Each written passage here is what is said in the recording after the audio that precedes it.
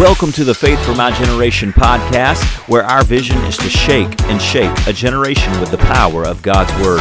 We're on one mission, to raise up a generation of powerful believers through the relevant teaching of God's Word. I'm so thankful that you're here today. I'm your host, AJ. Let's get into the episode.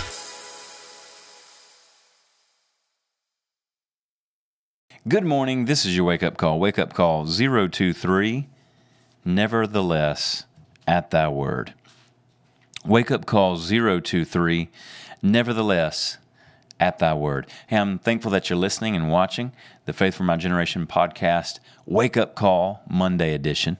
And then, of course, always following later this week is a longer teaching episode. I'm going to be teaching part 2 of what to do when faith seems weak and victory lost. If you didn't catch the first part, I released it last Thursday evening. Make sure you go check it out on the Faith for My Generation podcast. If you're listening by way of podcast, of course, you could just go to the episode prior to it and then be on the lookout for part 2 coming later this week. And so I'm thankful that you're here. I'm thankful that you're listening. And let's get our Mondays started today, or whenever you're listening to this, but of course it's released on Mondays. Let's get our week started in Luke chapter 5. And I'm going to read a couple verses here. Luke chapter 5, beginning with verse 1. So this is Wake Up Call 023, Nevertheless, at Thy Word. Luke 5, verse 1. And so it was, as the multitude pressed about Him, Jesus, to hear the word of God, that He stood by the lake of Gennesaret, and saw 2 boats standing by the lake. But the fishermen had gone from them and were washing their nets. Then He got into one of the boats, which was Simon's, and asked him to put out a little from the land. And He sat down and He taught the multitudes from the boat. When He had stopped speaking, He said to Simon, "Launch out into the deep, and let down your nets for a catch." But Simon answered and said to Him, "Master, we have toiled all night and caught nothing. Nevertheless, at Your word, I will let down the net." And when He had done this, they caught a great number of fish, and their net was breaking. So they signaled to their partners in the other boat to come and help them, and they came and filled both the boats so that they began to sink. When Simon Peter saw it, he fell down at Jesus' knees, saying, "Depart from me, for I am a sinful man, O Lord." For he and all who were with him were astonished at the catch of fish which they had taken. And so also were James and John, the sons of Zebedee, and who were partners with Simon. And Jesus said to Simon, "Do not be afraid. From now on you will catch men." So when they had brought their boats to land, they forsook all and followed Him. I wanted to look at a couple points in this passage from Luke chapter 5. I was actually sharing this at the time of our time of offering and tithe and offering and giving time at church. And it so stirred up my spirit. I wanted to use it as a wake-up call because I'd been looking over it and preparing it in my heart and my mind for Sunday morning. And I wanted to share it with you for the Faith for My Generation podcast family, for the faithful. And there's a couple things I want you to see here. First off, here's Jesus. He's teaching. Notice this. There's a multitude. A multitude has come to hear Him teach the Word of God. You know what? There's this idea, maybe it's a westernized idea, but there's this idea that people don't want to hear the Word of God. Are there some people that don't want to hear the truth of God's Word? There's some. But mankind, created in the image of God, within the depths of his being, is a desire to be connected to God. Whether he wants to yield and obey and come to God on God's terms and standards, the reality is people desire the truth, the Word, the presence of God. So I just want to make that simple and plain. Sometimes people, especially Christians, and I'm here, this is a Christian podcast. I'm a Christian. You're listening. You're more than likely a Christian. If you're not, what are you waiting for? Believe on Jesus and be made a child of God today and be like it says in the book of Acts, where they were first called Christians in Antioch. Become a Christ-like person. But there's some Christians that get this idea, this woe is me idea, this, well, no one wants to hear about God nowadays. Da, da, da, da. No, let me tell you something. And I know we've got some international listeners for the Faith for My Generation podcast family. But there's a lot of people who are stateside here in the U.S. that are listening to this podcast. Don't allow that victimized mentality to creep into your mind. Well, no one wants to hear about Jesus. No, there are people, they're on their way, they're dying, they're dead in sin, and they're on their way to hell. And they're dying in their sins, literally, every day going by. And they're looking for rescue. They're looking for truth. They're looking for a way to be freed from their shame, their guilt. And you've got the answer. You've got the Word of God. Because right here, a multitude gathered to hear the Word. And it wasn't just Jesus. Look throughout the entire Bible. John the Baptist, the apostles in the book of Acts, Paul and his missionary journeys, Peter, James, all these men of God, Stephen, a deacon.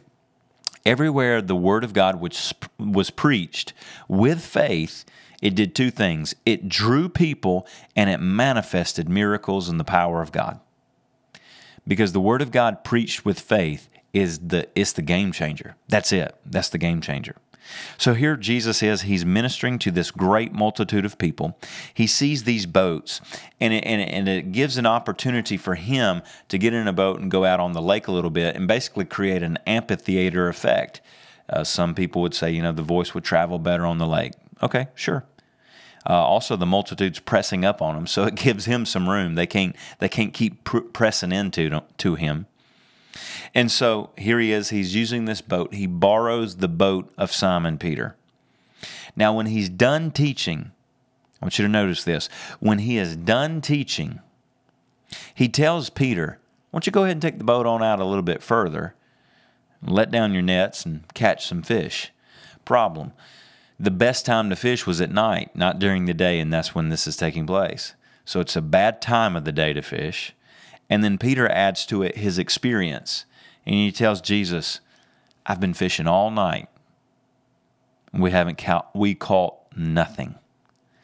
We haven't caught anything.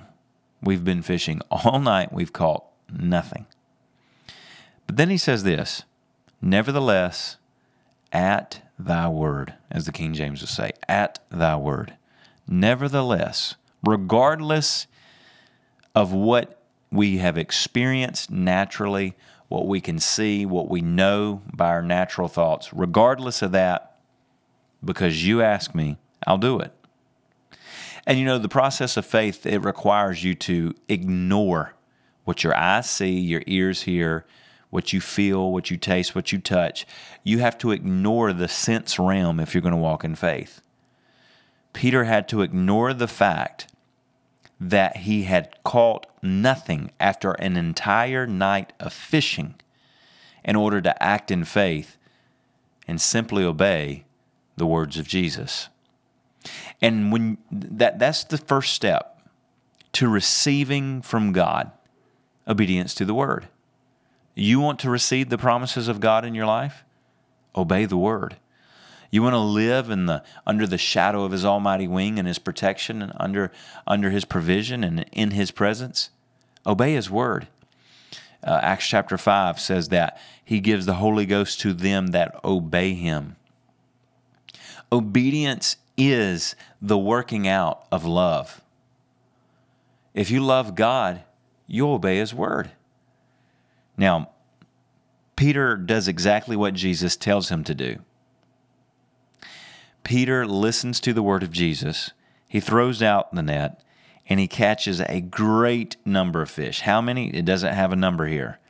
But it was enough to the point where the net began to break, and he had to have the other guys in the other boat come out and help him. And when they bring up the net, the boats are so full of fish, they began to sink. Now, look, maybe you've seen, The Chosen. That's a pretty good series. It seems to do pretty well in its reenactment of Bible days. But sometimes you might see, maybe like a low budget Christian film where the boat looks like it could hold 3.5 people at best. It's like a John boat. Look, these are professional fishermen. Peter and James and John, they're professional fishermen. They do this for a living. I don't have the exact dimension of the boat that they're using to fish with, but I can tell you this. They're doing it for a living. They're going to have a nice boat. It's going to be a big boat. It's going to be made to carry in large amounts of fish, hundreds and hundreds of fish at a time. That's the only way you could be profitable.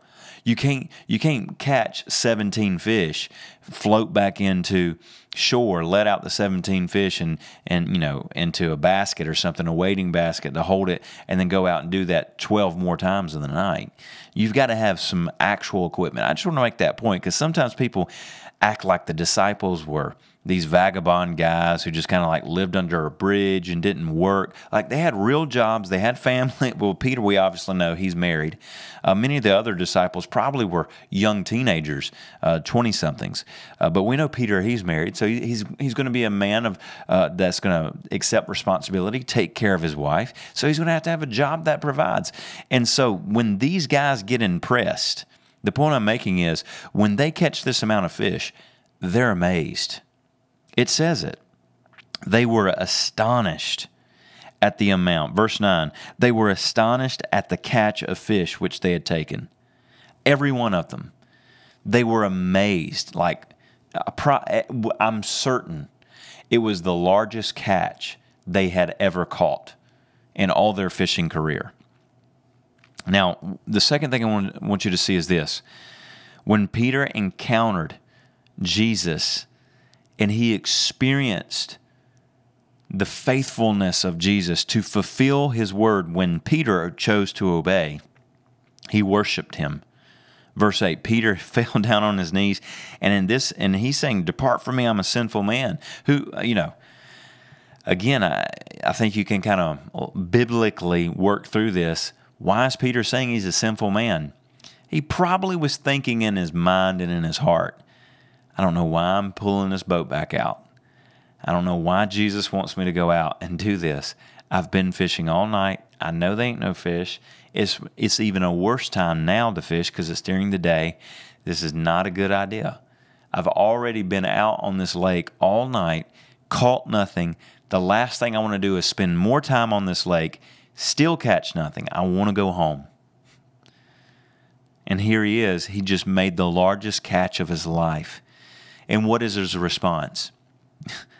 Depart from me, Lord. I'm sinful. Forgive me. He asks for forgiveness here.